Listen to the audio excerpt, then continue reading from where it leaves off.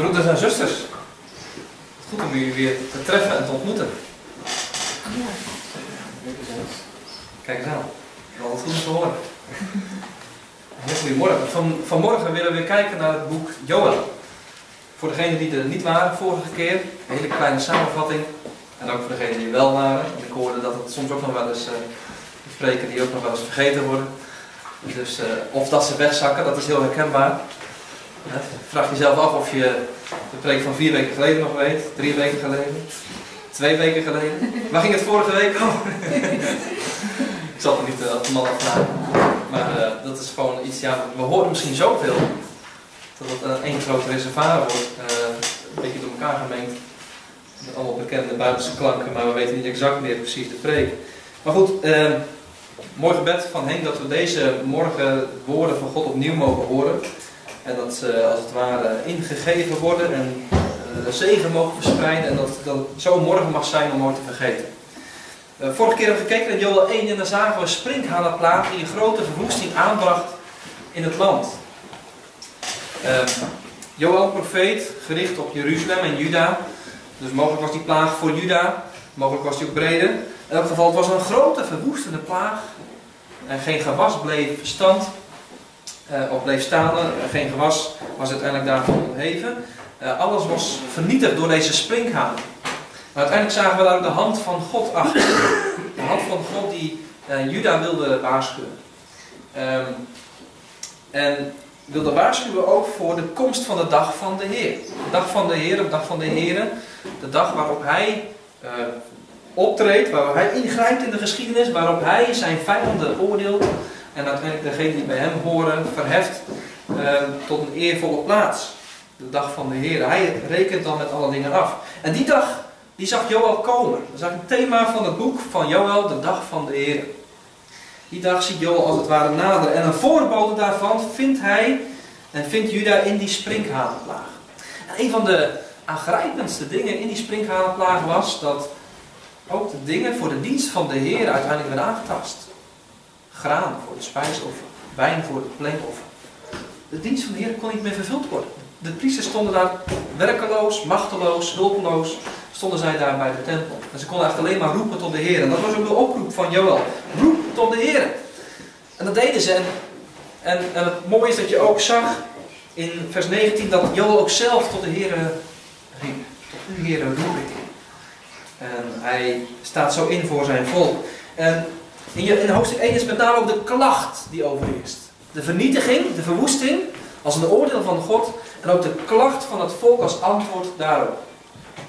Nu in hoofdstuk 2 krijgt het een bepaald vervolg, zullen we zien. We zullen ook zien dat daar opnieuw wordt geroepen tot de Heer, maar het krijgt ook een verdieping. Het is niet alleen maar een klacht vanwege verwoesting, maar het is ook een roep van berouw tot de Heer. En ook die sprinkhanenplaag krijgt hier een soort van een vervolg, een ander leger dat gaat komen.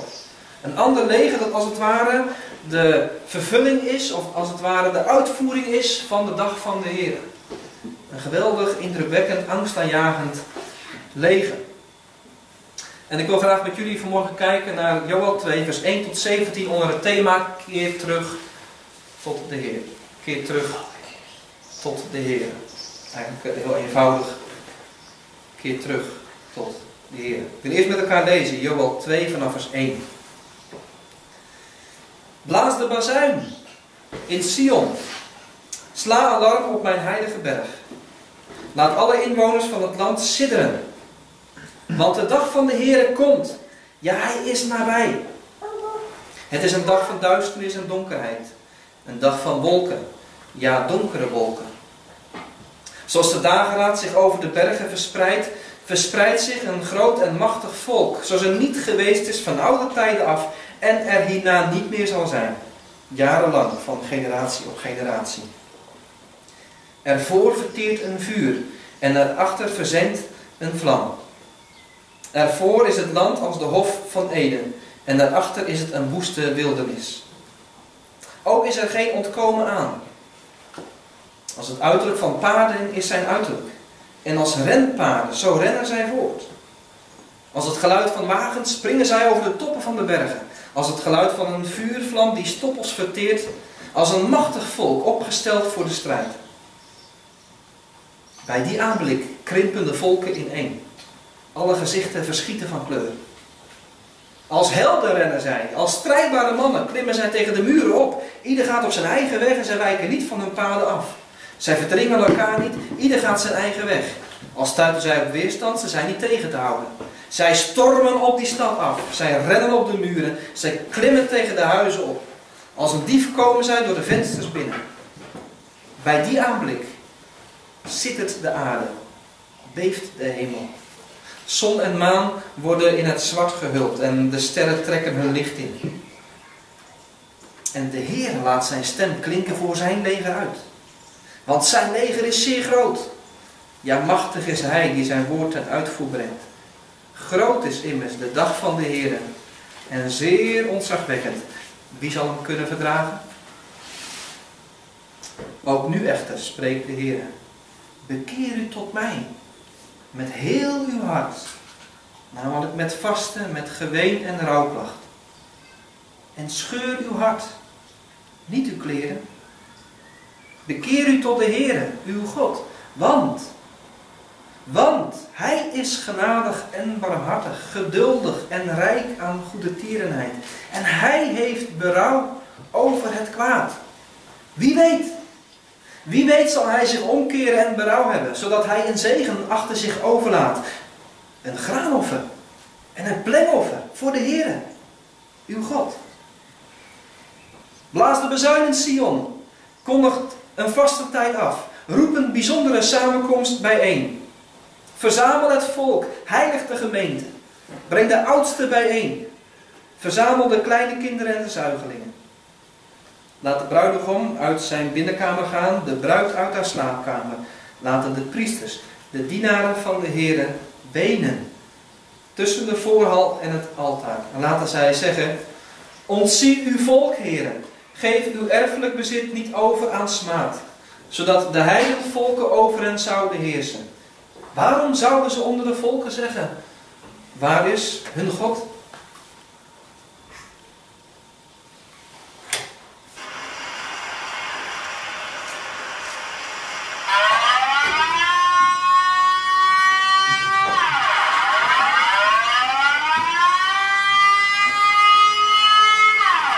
De sirene gaat. Gealarmeerd kijk je op je horloge. Het is geen 12 uur. En het is ook niet de eerste maandag van de maand. Dus dan moet er wat anders aan de hand zijn. Je raakt wel ongerust.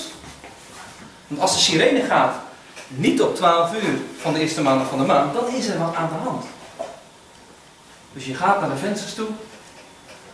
En die ga je dicht doen natuurlijk, dat is je geleerd. Sluit ramen en deuren. Dus je sluit de vensters en dan zie je, aan de horizon is het helemaal zwart. Je ziet een zwarte, donkere lucht.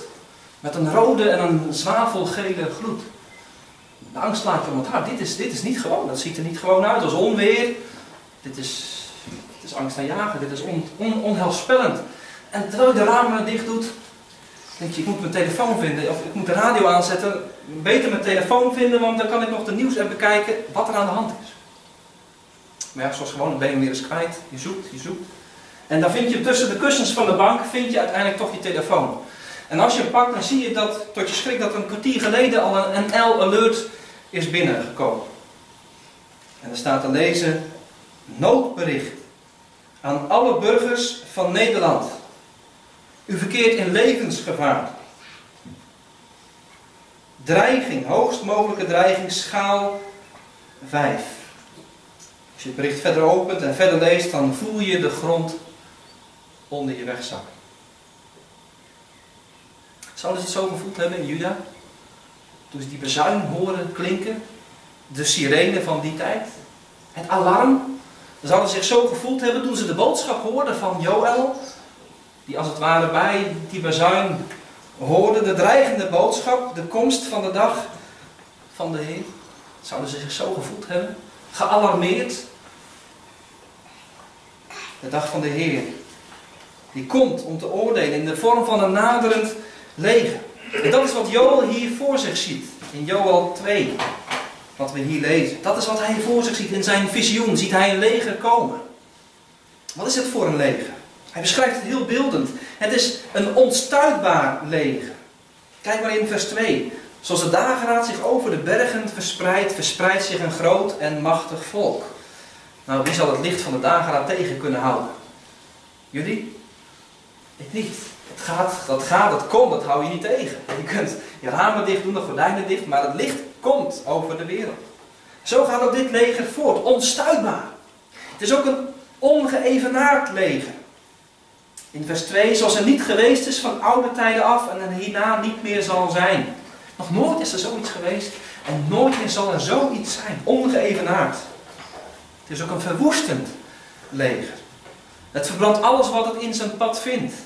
Volgens de tactiek van de verschroeide aarde. En maakt van het land, wat als het ware een herplanting is van het paradijs, maakt het weer een woestenij. Als het ware wordt de schepping omgedraaid. God die in de schepping van woest land een paradijs maakte. Die maakt dit leger van paradijs weer woest land. Niets ontgaat het leger en niets en niemand wordt ontzien. Verwoestend. Het is ook een machtig en indrukwekkend leger. Als je leest in vers 4, uiterlijk van de paarden, geluid van wagens in vers 5. Een leger van een enorme snelheid, met een enorme grote uitrusting, dat indruk maakt. Als je daar als voetsoldaten tegenover dat geruiterde, gepantserde leger zou staan. De schrik slaat je om het hart. Horen en zien vergaat je bij het naderen van dit leger. Het geratel en het gedreun van de strijdwagens die over in één keer over die heuvels komen, vult je oren. Het massieve geknetter van de gewassen, de stoppels die knetteren, massaal aangestoken door de vijand, het vult ook je oren. De reuk van de rook vult je neusgaat. Horen en zien vergaat je. De verzengende hitte van het vuur slaat je in je gezicht. Dit alles maakt, als je dit zo ziet, een angstaanjagende indruk. Het is een angstaanjagend leger. Wie dit leger ziet, naderen, die voelt als het ware het bloed uit zijn gezicht wegtrekken. Die voelt zijn maag samentrekken zoals de baarmoeder van een barende vrouw bij een van haar weeën. Zegt vers 6. Het is ook een professioneel leger. Een geoefend, getraind, hoogstaand. In de zin van goed in oorlog voeren. Niet per se moreel hoogstaand, maar wel kwaliteitsvol, professioneel, strijdvaardig, dapper. Zegt vers 7, als helden rennen zij als strijdbare mannen. Ze zijn getraind. Het is ook een gedisciplineerd leger. Ze blijven in slagorde, ze strijden zij aan zij. Iedereen weet zijn taak en voert die uit. Niemand zit elkaar in de weg. Ze weten van geen wijken.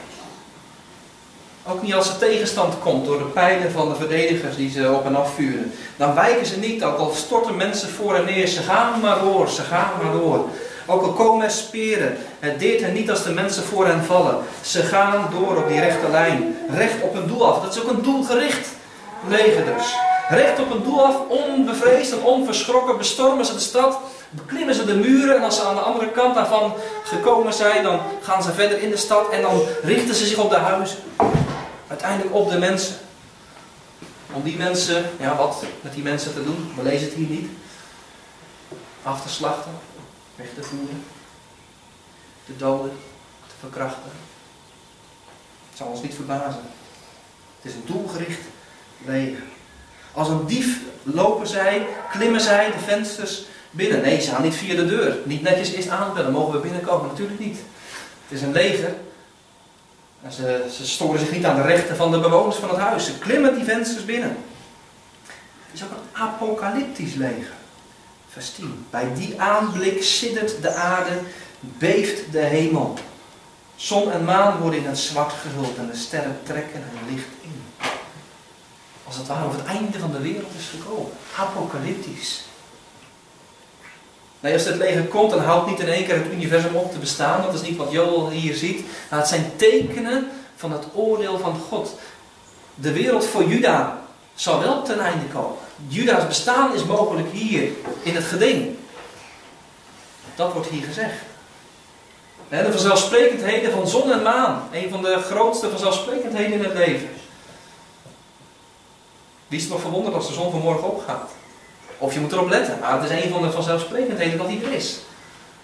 En ineens wordt die vanzelfsprekendheid weggenomen. Dat is wat Joël hier ziet. De grond onder de voeten van Juda dreigt hier te verdwijnen. En dan komt de grootste schok. De grootste schok. We hebben een aantal kenmerken gezien.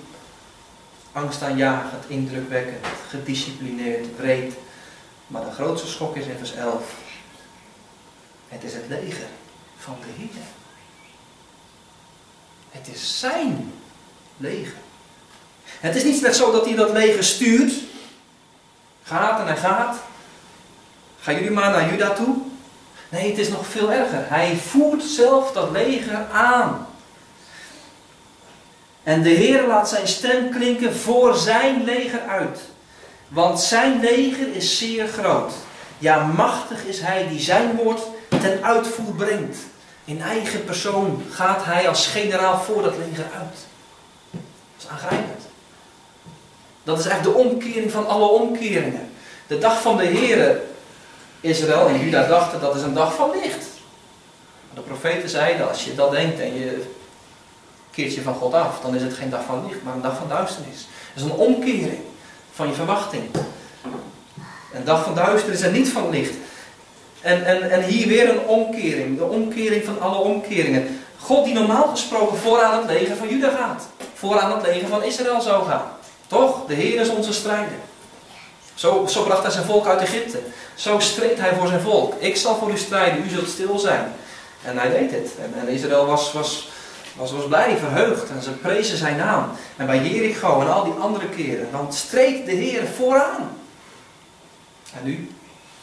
Nu is de aanvoerder van een ander leger. Ja, niet alleen een ander leger, een vijandig leger. Niet een vijandig leger slechts, maar een leger dat tegen hen optrekt. Ze vinden de Heer tegenover zich. Dat is wel de grootste schok. Als we de beschrijving van dit leger zien. Even pas op de plaats. Even kijken, wat is dit leger? Sommige mensen zeggen het is hetzelfde leger als in hoofdstuk 1. Die sprinkhanenplaag. Het gaat om hetzelfde leger. En sommigen zeggen dan het leger in hoofdstuk 1, dat zijn sprinkhanen. Hier gaat het opnieuw weer over een sprinkhanenleger. Anderen zeggen het leger hier gaat over een menselijk leger. Ook in hoofdstuk 1 is het een menselijk leger, maar dan in de metafoor, in de beeldspraak van sprinkhaan. Dan heb je weer een beetje aan de andere kant.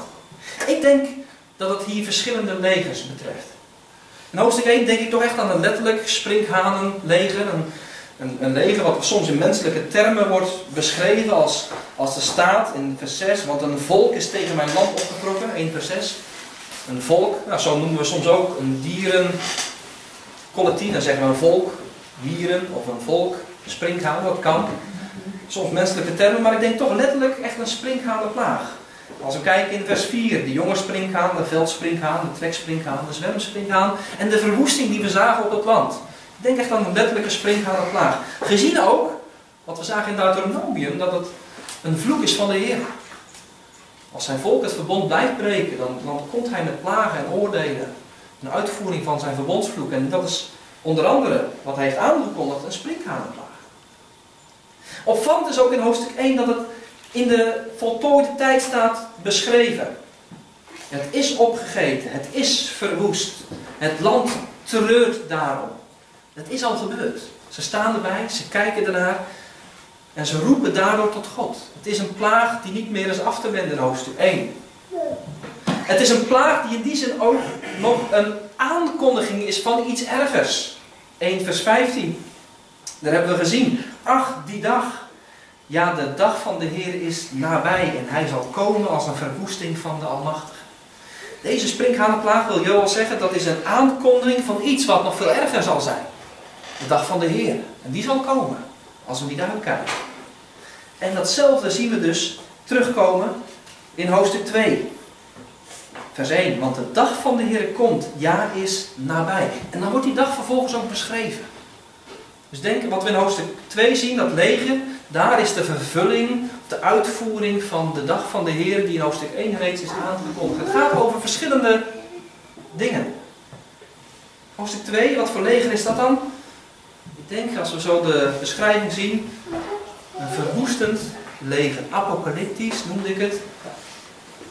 Mensen die het oordeel van God uiteindelijk uitvoeren. Op die dag van de Heer. En het is duidelijk dat die dag nog niet geweest is. Want de termen die hier klinken. Dat gaat over de toekomende tijd. Hij is nabij. Het komt eraan. Twee verschillende legers. Maar het sprinkhanenleger was dus eigenlijk een voorbode voor dat grotere menselijke leger. En Joël gebruikt soms termen die doen denken aan sprinkhanen. Ook in de beschrijving van het leger van hoofdstuk 2. Zodat het soms een beetje door elkaar lijkt te lopen. Zodat je soms kan denken, ja, gaan we nou over de sprinkhanen of niet? Nee, het speelt heel mooi zo als het ware door elkaar heen. Als het ware bekijkt hij met de bril van de verwoesting van de sprinkhanenplaag, bekijkt hij dat komende leger. Dat is als het ware het filter waarmee hij ziet. Dat leger dat komt, maar het is een ander leger. Het is een ander leger. Nog een argument is dat sprinkhanen gericht waren op de gewassen. Die kwamen ook wel in de huizen, maar hadden ze niet zoveel te zoeken. Hun voornaamste plaats was het veld. Sommigen onder ons die hebben misschien afgelopen tijd een sprinkhaan gezien in een huis. Zijn misschien tegengekomen en dan raken we onder de indruk van de grootte van zo'n beest. Hoeveel te meer als het een hele zwerm is. Ja, hij komt dan in je huis, maar dat is eigenlijk min of meer een verdwaalde sprinkhaan. Want hij moet op het veld zijn. Maar dit leger van hoofdstuk 2, dat is juist gericht niet op het veld. Dat verwoesten ze, maar ze zijn gericht op de stad. De bestorming van de stad. En die climax vinden we in vers 9. Zij stormen op de stad af. Zij rennen op de muren. Zij klimmen tegen de huizen op. Dat is de climax van de beschrijving van het leger. Het zijn geen sprinkhanen, maar mensen die uiteindelijk gericht zijn op andere mensen om die, en we zeiden het al, gevangen te nemen, te vermoorden, waar te nemen. Een menselijk leger onder aanvoering van de Heer. Als oordeel van God. Wat nu als je in Juda zou leven en je zou dit leger horen, je zou horen dat dit leger op je af zou komen. Je zou deze beeldende beschrijving van Joël meekrijgen. Hoe zou je reageren? Er zijn verschillende reacties mogelijk. Je kunt wanhopig en paniekerig reageren. Wat overkomt ons nu? En het is de Heer die dat leger aanvoert. En het is een geweldig, machtig, indrukwekkend leger. We kunnen het niet aan. We zijn niet getraind zoals zij. Dit is onze ondergang. En van de paniek en de wanhoop kun je ook makkelijk in de apathie geraken. Het komt er al aan. Het is een verloren zaak. Wij kunnen het niet. We zullen worden afgeslacht. En andere vormen van apathie. Dat je bij de pakken neer gaat zitten en dat je als het ware lusteloos denkt, ja, laat het maar over ons heen komen. We hebben het uiteindelijk ook wel verdiend. Dat kan ook een reactie zijn. Een andere reactie is dat je denkt, jongens, spullen pakken en wegvluchten. Want het leger komt. Maar ja, wat zegt vers 11. Wie zal die dag kunnen verdragen? En wat staat er over dat leger? Niets zal het kunnen ontkomen. Dus je kunt wel wegvluchten. Maar ja, uiteindelijk weet je, ze zullen je achtervolgen. Ze zullen je weten te vinden. En wie zal de Heere kunnen ontvluchten? Dus wegvluchten kan ook een reactie zijn. Maar bij al die reacties is in feite de gedachte levend dat het hulpeloos en hopeloos is. Dat er geen ontkomen aan is. En dat is nu precies wat de Heer niet wil dat je dat denkt. Als Judeër, maar ook hier als mens van 2018. Lees maar mee in vers 12. Ook nu, echter. Ook nu, echter. Hoor je dat? Er zit iets in van maar. Echter. Denk niet zo. Denk niet dat het vergeefs is. Denk niet dat het hopeloos is. Er zit iets van een tegenstelling in. Het gaat tegen de verwachting in. Je zou denken dat het hopeloos is, maar ook nu echter. Er zijn woorden van hoop. Het is niet hopeloos. Het is niet reddeloos. Want er is nog hoop. En er is nog ontkoming. Er is een manier om aan dat oordeel te ontkomen. Maar niet door weg te vluchten. Niet door te schuilen. Maar bekeer u. En ik vertaal het maar even met keer terug. Bekeren. Het Hebreeuws shuf. Kan betekenen keren tot, wenden tot. Maar vaak ook terugkeren. terugkeer. En wij vertalen dat met bekering. Dat heeft natuurlijk een bepaalde klank gekregen, ook in de christelijke wereld, bekering. Misschien vaak een holle klank gekregen. Keer staat er letterlijk. Keer je om. Maar naar wie? Naar wie moet je je omkeren? Bekeer u tot mij. Keer terug tot mij. Dan moet je eens even bedenken wie dat zegt. Hè? Wie zegt dat? Keer terug tot mij. Wie zegt dat? Dat zegt de aanvoerder van dat vijandelijke leger. Dat verwoestende leger. Dat het oordeel komt uitvoeren. Wie zegt dat? Dat zegt de uitvoerder van de dag van de Heer. De drijvende kracht achter de dag van de Heer. Wie zegt dat? Dat zegt uiteindelijk de Heer zelf.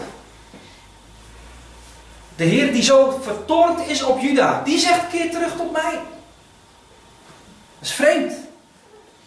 Vreemd omdat je denkt van ja, welke persoon, welk leger, welke mogendheid, welke grootheid doet dat nu? Eerst zet je een wraakexpeditie op touw, je rust een leger toe, je zet die in beweging, je blaast de bazuin dat het leger in gang komt om die wraak uit te voeren en je nadert het volk en de stad en het land waar je die wraakexpeditie uit gaat voeren en vervolgens zend je een bericht en dan zeg je, geef je maar over. Dan komt het goed. Keer terug tot mij. Als je echt een wraakexpeditie uit kunt voeren, dan ga je het niet al doen. Wie doet het nou? God. Dat doet de Heer. Zo is de Heer. Degene die als het ware zei tegen het leger uit het noorden, blaas de trompet voor de aanval. Om Juda te oordelen, is dezelfde als degene die zegt hier tegen Juda, blaas de bazuin op de Sion. Om Juda te waarschuwen. Het is dezelfde God. Krijg je bij elkaar? Moeilijk hè? Maar het is dezelfde God. God die toornig is. Dat is ook de God die genadig is. In één persoon. Het zijn geen twee goden. Het is niet de vader en de zoon. De vader toornig, de zoon genadig. Nee, het zal het zijn. Dan krijg je een tegenstelling in God zelf. Het is ook niet de God van het Oude Testament en de God van het Nieuwe Testament. Twee eigenschappen van God. Toornig en genadig. En die komen toch bij elkaar. Weet je, want zijn toorn is niet zijn hobby, niet zijn liefhebberij. Hij is niet toornig graag. Dat zeggen de psalmen. De Heer heeft geen lust om te toornen. Het ogenblik is er in zijn toorn. Eeuwig duurt zijn trouw, zijn liefde. Snap je? Zijn toorn is eigenlijk gekrenkte liefde. Als God zo vaak heeft gewaarschuwd en zo vaak heeft gezegd, zo moet het niet, keer terug, bekeer je, doe wat ik heb gevraagd, geef je over aan mij en als het volk het uiteindelijk niet doet, ja, dan ontbrandt de toorn van de Heer. Hij doet het niet graag. Hij is geen sadist. Niet iemand die mensen wil pijn doen. Het is uiteindelijk ook om mensen wakker te schudden. En om hen te straffen voor wat ze hebben gedaan. Een ogenblik is er in zijn toorn. En uiteindelijk roept hij en zegt hij, keer terug. En hij zegt zelf, ook nu echter spreekt de Heer, bekeer u tot mij. Heel persoonlijk zegt God het zelf. Het is niet een dominee die dit zegt over God. Niet een profeet of een priester die dit zegt over God, maar we horen hier heel persoonlijk de woorden van de Heer. Keer terug. Mij. Tot mij. En als God het zelf zegt, beste mensen, dan zal het toch wel waar zijn, of niet? We kunnen nog wel eens denken, ja, maar ja, Gerrit zegt het, of Anna zegt het, of wie dan ook. Maar nu zegt God het zelf. Nu mogen die woorden vanmorgen hier ook klinken. God kan toch niet liegen? Als God het zegt, dan mag je er toch vanuit gaan, als je tot hem terugkeert, dat je er niet in één keer een dichte deur vindt, maar dat die deur wagenwijd open blijft staan. Broeders, zusters. God staat klaar voor onze terugkeer. Hij staat klaar. Keer terug tot mij. En het is misschien wat vreemd om dat te bedenken. Om dit te bedenken. Dat er ontkoming is voor het oordeel van de Heer. Maar dat die ontkoming er alleen is door naar de Heer zelf te vluchten. Dat voelt misschien wat tegenstrijdig. Vlucht voor de Heer door naar de Heer te vluchten. Dat voelt misschien wat tegenstrijdig. Want het heeft weer te maken met die toorn en die genade. Werp je op zijn genade en ontkom aan de toorn. Er is geen plaats buiten God waar we naartoe kunnen gaan. Vorige keer hebben we ook gezien met die woorden van Petrus, tot wie zullen we anders gaan? U hebt de woorden van eeuwig leven. Hij is de enige plaats naar wie je kunt vluchten voor ontkoming aan de toorn. Onthoud dit, nogmaals, God staat altijd klaar voor onze terugkeer. Altijd. Altijd.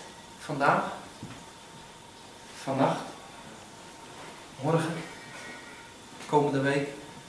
Altijd staat hij klaar. Je kunt het niet zo erg maken. Of hij staat nog steeds klaar. Wat je ook hebt uitgevreten. Wat je ook zult uitvreten. Hij blijft klaarstaan. Hij zegt, keer terug tot mij. Als je bent afgedwaald. Klein afgedwaald of groot afgedwaald, dat maakt niet uit. Maar je moet weer terugkeren. En je mag weer terugkeren. En je kan weer terugkeren. Hoe zullen we dan terugkeren? En hij zegt, bekeer u tot mij met heel uw hart. Allereerst dus, hoe volledig? Met het gehele hart. Blijkbaar was Juda God halfhartig aan het dienen. Je kent dat wel, een beetje aan God geven en een beetje aan de wereld. Een beetje aan de HEERE geven en ook een beetje aan de afgoden. En misschien hadden ze niet eens echte afgoden meer, maar hadden ze gewoon andere dingen. Misschien waren ze gewoon ergens op zichzelf gericht.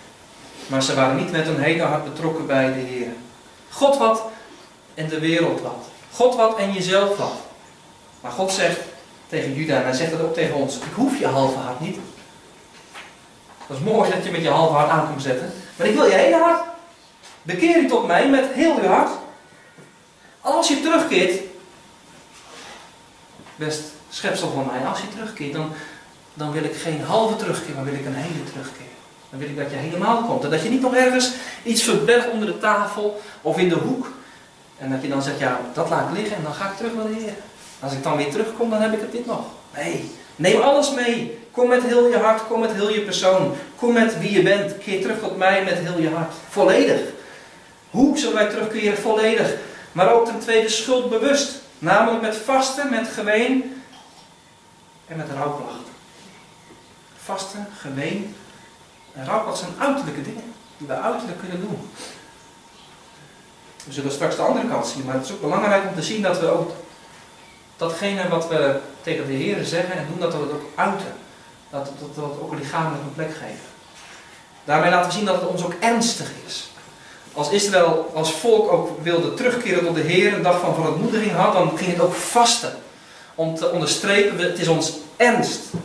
En we willen helemaal erop gericht zijn met ons hele hart, met onze volledige aandacht op die terugkeer.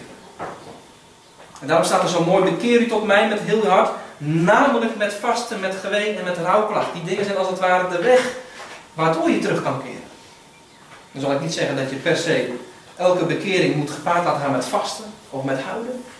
Maar zoek een weg om die terugweg te vinden. In het gebed. Of in een bepaalde handeling. Of in een bepaalde houding. Geween en rouwklacht. Ik zei in hoofdstuk 1, daarover is ook de klacht. Tot u roep ik, Heer. Alles is vernietigd. De grond en de aarde kreunt en treurt. Dat is de klacht over de verwoesting. De gevolgen. De ramp. In hoofdstuk 2 zien we ook het roepen. Maar dat gaat niet per se over de klacht over de verwoesting, maar het gaat meer over de rouwklacht, over de eigen zonde. Je ziet, het wordt een slag dieper. Verdriet over de reden waarom die terugkeer nodig is. Namelijk dat je zelf bent afgeweken van God.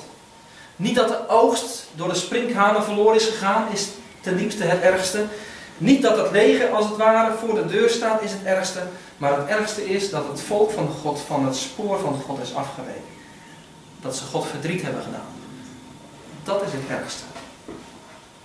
En God zegt, besef dat. Met vasten, met geween, met rouwklacht. Hoe terug te keren? Volledig schuldbewust en berouwvol. In het besef wat je hebt gedaan. En ten derde oprecht. Oprecht. Scheur uw hart, zegt de Heer. En niet uw kleren.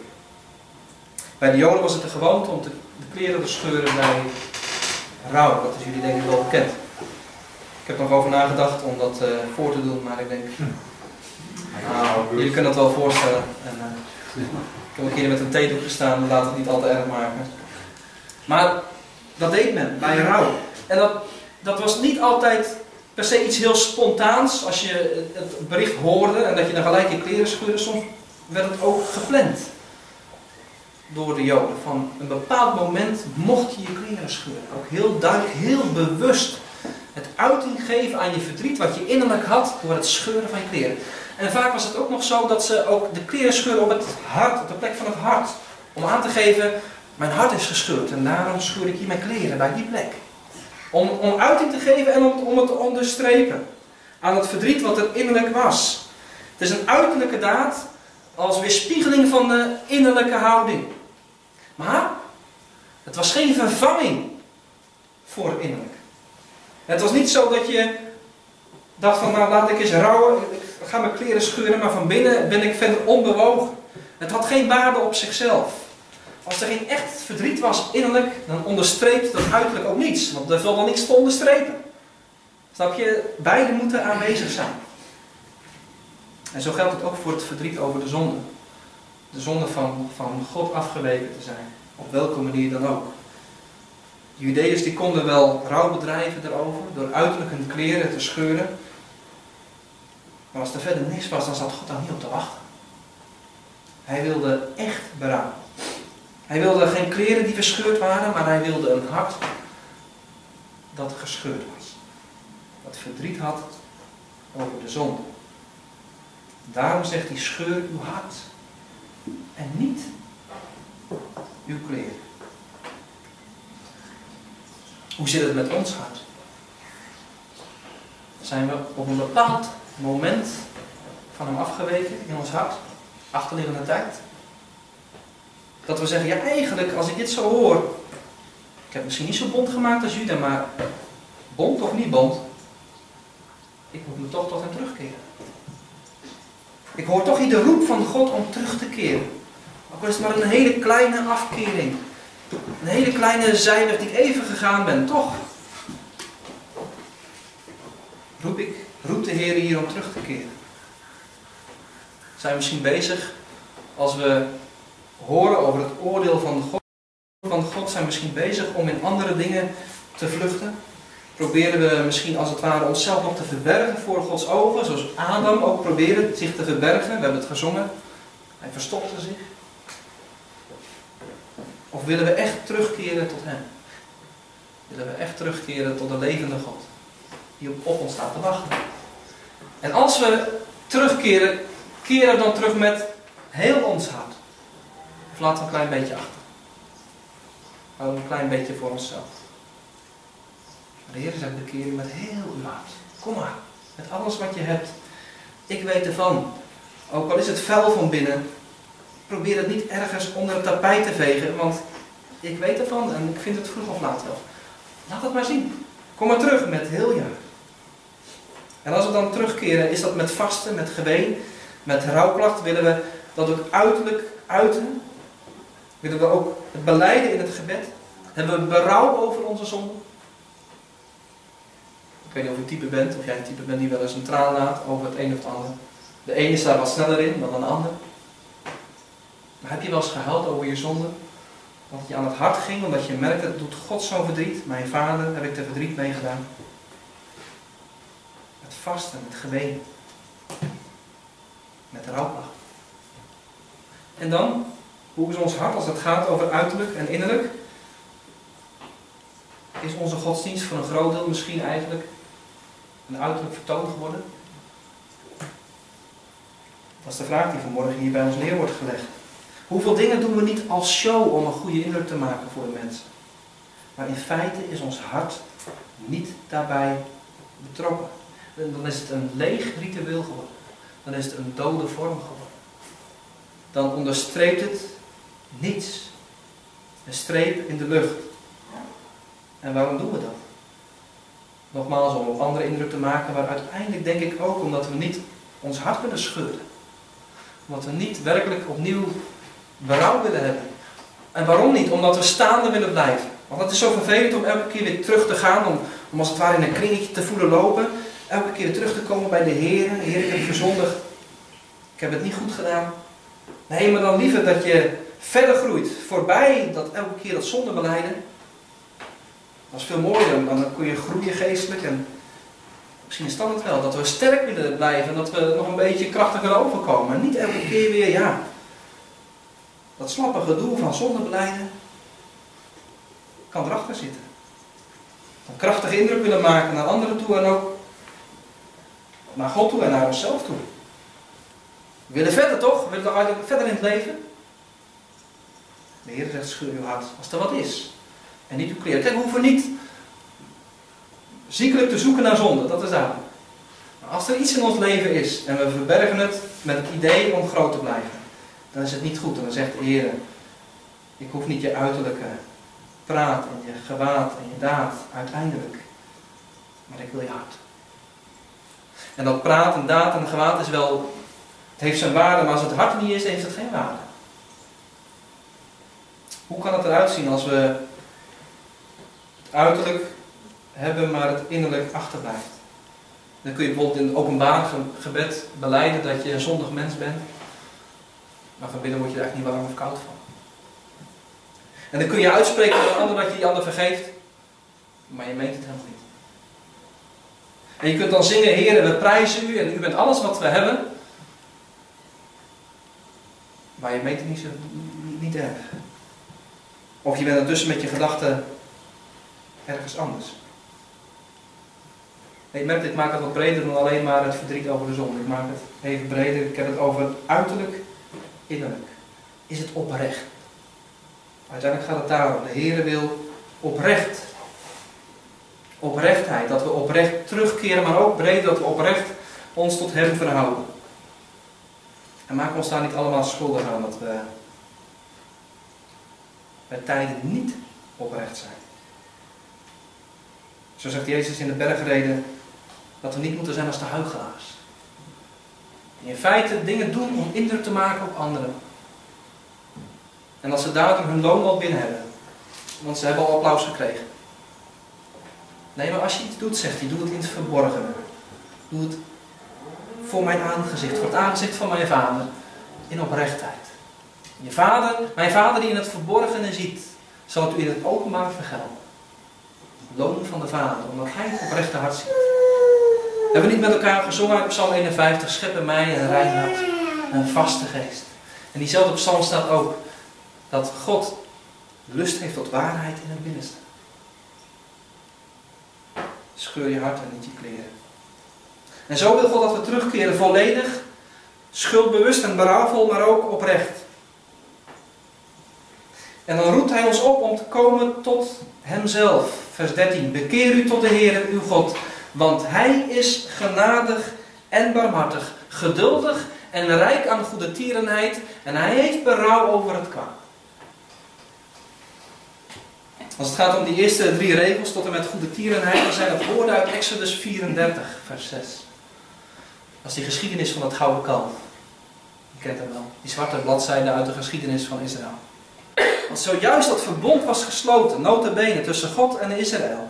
En met bloed bezegeld is. En als het volk heeft gezegd, al de woorden die u gesproken heeft, Heer, die zullen we doen. Als het ware, het huwelijk was net gesloten. En de bruid en de bruidegom waren verenigd. En als het ware, op dat moment van de huwelijksnacht, dan stond de bruidegom zijn tanden te poetsen, als het ware, om zich klaar te maken om te gaan slapen met zijn bruid. En hij komt de slaapkamer in en wat ziet hij daar? Zijn kerstverse vrouw ligt met een ander in bed. Dat is wat er gebeurde in Exodus 32. Als het verbond gesloten is. En enkele dagen daarna speelt Israël overspel met een gouden kalf. En dan is de Heer woedend en toornig en dan dreigt hij het volk te vernietigen. En dan zien we Mozes als een voorbidder optreden. Die intreedt voor het volk. Spaar het volk, Heer. Hij zegt uiteindelijk, delg mij maar uit uw boek. Zouden wij dat zeggen? Dan laat de Heer zich vermurwen. Dan laat hij zich, ik zou bijna zeggen, ompraten door Mozes. dan spaart hij het volk. Maar dan zegt hij, ja, ik zal het volk sparen, maar ik ga zelf niet mee. Dat kan niet, want jullie zijn een hardnekkig volk. Dat gaat vroeg of laat weer mis. Weet je, ik stuur een engel mee. Een engel. Toch een beetje van mij, maar niet helemaal mezelf. Je zegt Mozes, nee, Heer, dat kan niet. U moet zelf meegaan. Als u niet meegaat, laat ons dan van hier niet verder trekken. En je ziet hem pleiten, en uiteindelijk zegt de Heer, oké, ik ga met je mee. En als Mozes dan zo ver is, dan zegt hij, toon mij nu uw heerlijkheid. Maar dan vraagt hij dat. Dacht hij van, nou ben ik toch zo dicht bij God, nou wil ik ook zijn heerlijkheid zien. Had die heerlijkheid al gezien? Exodus 24, samen met de oudsten en de anderen zagen ze God. En op de berg had hij met God gesproken. Hij was bekend met de heerlijkheid. Of was het gewoon dat het naar meer smaakte? Dat hij dat op dit moment weer vroeg van, ja, toon maar uw heerlijkheid. Ik denk dat Mozes vraagt, toon maar uw heerlijkheid als onderstreping van Gods woord, dat hij mee zal gaan. Heer, laat het maar zien, door uw heerlijkheid te tonen. En dan zegt de Heer, ik zal mijn heerlijkheid voorbij laten gaan. Ik zal al mijn goedheid voorbij laten gaan. Maar je kunt het niet met je eigen ogen zien. Ik zal je ergens zetten zo in die kloof. En ik zal mijn hand op je houden tot ik voorbij zal gaan. En ergens zo het spoor van mijn achterste delen, dan zul je iets kunnen zien. Maar ik zal al mijn goedheid voorbij laten gaan onder het uitroepen van mijn naam. En dat doet de Heer. En als we lezen in Exodus 34, dan zien we dat de Heer voorbij gaat. En dat hij zegt, Heere, Heere. God die genadig is en barmhartig. Geduldig en rijk aan goede tierenheid. Er komen nog heel veel andere woorden. Maar de kern van die woorden staat hier. Genadig en barmhartig. Geduldig en rijk aan goede tierenheid. En weet je wat ik laatst ontdekt heb uit de studie van Exodus 34? Ik dacht vroeger, ja, Mozes vraagt, toon mij uw heerlijkheid. Dat gaat over dat geweldige gezicht van Gods, ja, hoe zou je het noemen? De heerlijkheid geeft daar eens woorden aan, maar in ieder geval een uiterlijke manifestatie. En de Heer zegt, ik zal al mijn goedheid voorbij laten gaan onder het uitroepen van mijn naam. Waar zit de heerlijkheid in? In Gods karakter. Natuurlijk ook in zijn verschijning, maar hierin is zijn heerlijkheid. Genadig en barmhartig, geduldig en rijk aan goede tierenheid. Ook al zou je met je ogen nooit een glimp opvangen van Gods heerlijkheid in je leven, ook al zou je niet het voorrecht hebben van Mozes, dan nog zie je zijn heerlijkheid in zijn karakter, in zijn woord, in de prediking, door de Heilige Geest, in Jezus. Dan zie je dat God genadig is en barmhartig, geduldig en rijk aan goede tierenheid. En hij heeft berouw over het kwaad. Dat zei God niet op dat moment. In Exodus 34. Dat is hier in Joël eigenlijk toegevoegd. En het is waar. Maar wat betekent het? Dat God berouw heeft over het kwaad. Het klinkt alsof God iets verkeerds heeft gedaan en dat hij er zelf berouw over heeft. Alsof God zou zondigen. Zoals wij berouw hebben over het kwaad dat wij doen. Maar dat is uiteraard niet de bedoeling. Het kwaad, het gaat hier over de ramp die God dreigt te zullen brengen. Zoals bij Nineve. Hij dreigt de Nineve te zullen omkeren. Dat is het kwaad in de zin van kwaad dat mensen overkomt. Rechtvaardig kwaad, maar wel ramp. Als mensen zich dan bekeren, dan heeft God berouw over dat kwaad. Dan keert hij zich af van zijn voornemen om dat te brengen. Niet omdat hij een veranderlijke God is, die dan weer de ene dag dit doet en de andere dag dat. Willekeurig. Nee, omdat hij het zelf zo heeft vastgelegd. Hij zegt hier in Jeremia 18, als ik heb gezegd een ramp of een kwaad te brengen over een volk en zij bekeren zich, dan zal ik het niet doen. Hij doet wat hij heeft beloofd. Door zich af te wenden van zijn vroegere voornemen. Dat is wat hier staat. Een God die berouw heeft over het kwaad. Tot zo'n God mogen wij terugkeren. Tot zo'n Heere. Dat is de grond waarop ontkoming en redding mogelijk is. Dat hij genadig is. Dat hij een gunst tot ons wil gewend zijn. Dat hij barmhartig is, dat hij zich over ons wil ontfermen. Dat hij geduldig is, traag tot toorn. Je kent het wel als je snel driftig bent of boos, dan zeggen ze je moet tot 10 tellen. En als het ware vertraag je je toorn, je stelt het uit. Tot hoeveel zou de Heer tellen? Tot 10? Tot de duizendste maand. Hij kan heel goed tellen, ik denk dat hij heel lang telt. Nou, dat is hij. Hij is traag tot toorn. Hij is niet Niet een driftig vader die, zodra zijn kind iets doet waarvoor hij gewaarschuwd heeft, erop loslaat, uitvalt. Het is niet zo'n vader. Hij is een geduldig vader. Die waarschuwt en waarschuwt en waarschuwt en waarschuwt en waarschuwt en waarschuwt. Die rijk is aan goede, duurzame, trouwe verbondsliefde. Duurzame liefde die niet na één overtreding kapot is of stuk. En dan zegt vers 14, als je terugkeert tot hem, hij die genadig is en al die andere dingen, wie weet, zal hij zich omkeren en berouw hebben, zodat hij een zegen achter zich overlaat. Een graanoffer en een plengoffer voor de Heere uw God. Wie weet. Andere vertaling vertaalt het met misschien. Ja, is het nou een misschientje? Als je bij God komt, je klopt op die deur van zijn genade. Kan open doen en kan niet open doen. Is het zo? Wie weet. Daar zit iets in van de vrijmacht van God. God is vrij. Het is niet 1 + 1 is 2. God is geen automaat. Hij zal zich omkeren, maar wie zegt wanneer? En hoe? Op die manier. Hij blijft in zijn eigen macht. En ik denk ook als we dit lezen, moeten we ook een onderscheid maken tussen collectief, een collectief oordeel en persoonlijk.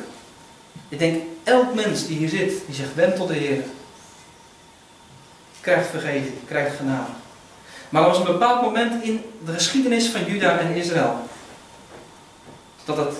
dat ze zich verhard hadden. En dat het oordeel zou komen. Dat zien we ook in Jesaja bijvoorbeeld. Hier is het nog daarvoor. Maar wie weet wanneer het moment is dat het voor het hele volk uiteindelijk te laat is. Wie weet zal hij zich omkeren en berouw hebben.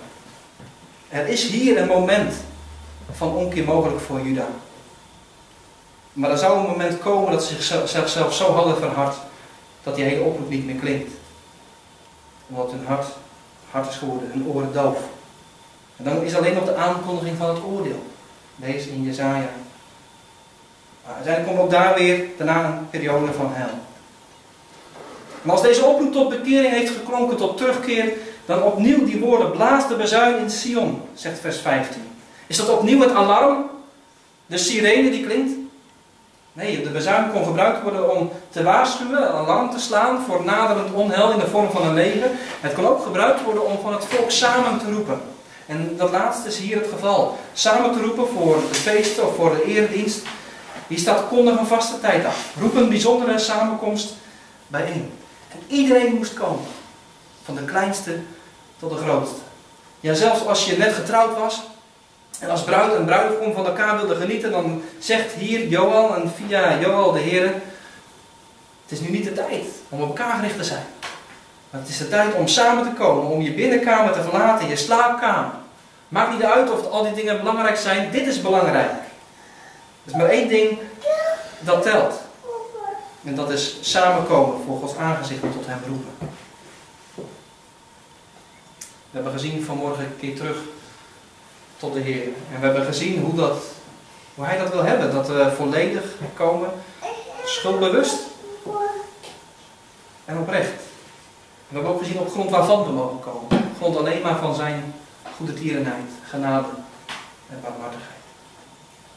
En we weten als we het Nieuw Testament kennen, en we kennen het Nieuw Testament, door wie we terug mogen komen. U kent zijn naam. Dat is de naam boven alle naam. De naam van de Heer Jezus. De redder. Hij heeft uiteindelijk die weg mogelijk gemaakt. Dat we terug kunnen keren.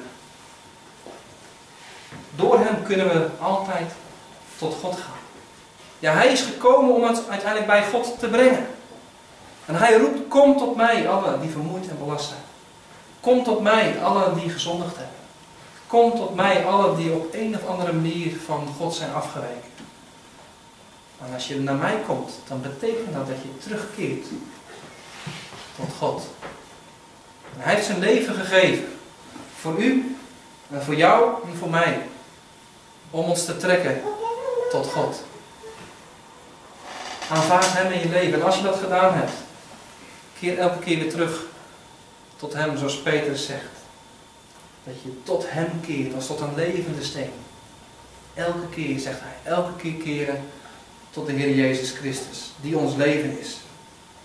En in hem terugkeren tot de drie-enige God, die in ons midden wil wonen en werken. Als er wat in ons leven is wat niet goed is, laten we dat goed maken met de Heer. Mag ik met jullie bidden. Vader, in de naam van de Heer Jezus, op grond van uw genade, op grond van uw barmhartigheid, op grond van uw geduld, op grond van uw goede tierenheid, komen wij tot u. Heer, we danken u dat we elk moment kunnen komen en mogen komen. Omdat er nooit een moment is dat de deur dicht is. Dat u sluimert of slaapt. Dat u met andere dingen bezig bent. Heer, we mogen nu voor uw aangezicht komen. En misschien staan we hier met een zuiver geweten. Of we zitten hier met een zuiver geweten. Dat we ons van geen kwaad bewust zijn. Dat we in het licht wandelen, dat er niets tussen ons en u in zit. Daar danken we u voor. Want ook dat is uw genade. Want ook dat hebben wij niet zelf bewerkt. Ook dat is uw genade en uw heilige geest. Die ons daartoe in staat stellen. Maar Heer, als er iets is waarvan we zeggen, een klein ding of een groot ding. Iets uit een ver verleden of iets uit een recent verleden. Misschien iets van afgelopen week, misschien vandaag. Wat tussen ons en u in is komen te staan.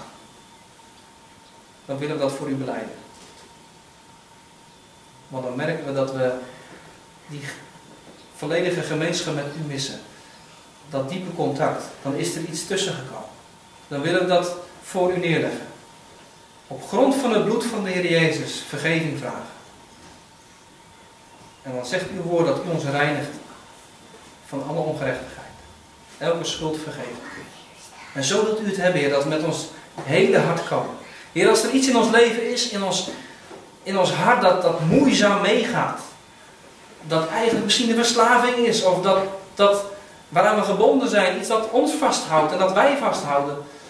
Dan willen we dat ook zeggen. Heer, help ons om daarvan los te komen. En om heel ons hart mee te nemen. Naar u toe. Want u alleen bent degene die ons los kan maken. Heer, help ons daarin. U wil dat we met heel ons hart komen. Stel ons in staat om met heel ons hart te komen. Om heel ons hart voor u neer te leggen. Heer, als we vaak niet oprecht zijn geweest. Maar uiterlijk vertoon lieten zien. Waarbij geen innerlijk hart aanwezig was. Dan willen we dat ook belijden. Heer, hoe vaak doen we dat niet? Hoe vaak vallen we niet in die valkuil? Heer, het spijt ons. Vergeef ons als we woorden hebben gezegd, dingen hebben gedaan. Die in feite niet gedekt werden door iets van ons hart. Waarbij we niet werkelijk betrokken waren. Die we niet meenden. Waar we niet oprecht over waren. Heer, het was misschien heel subtiel. Misschien geen grote zonde, maar wilt u het ook vergeven. Dank u, Heer, dat we deze boodschap van morgen mochten horen. Terugkeren tot u, Heer.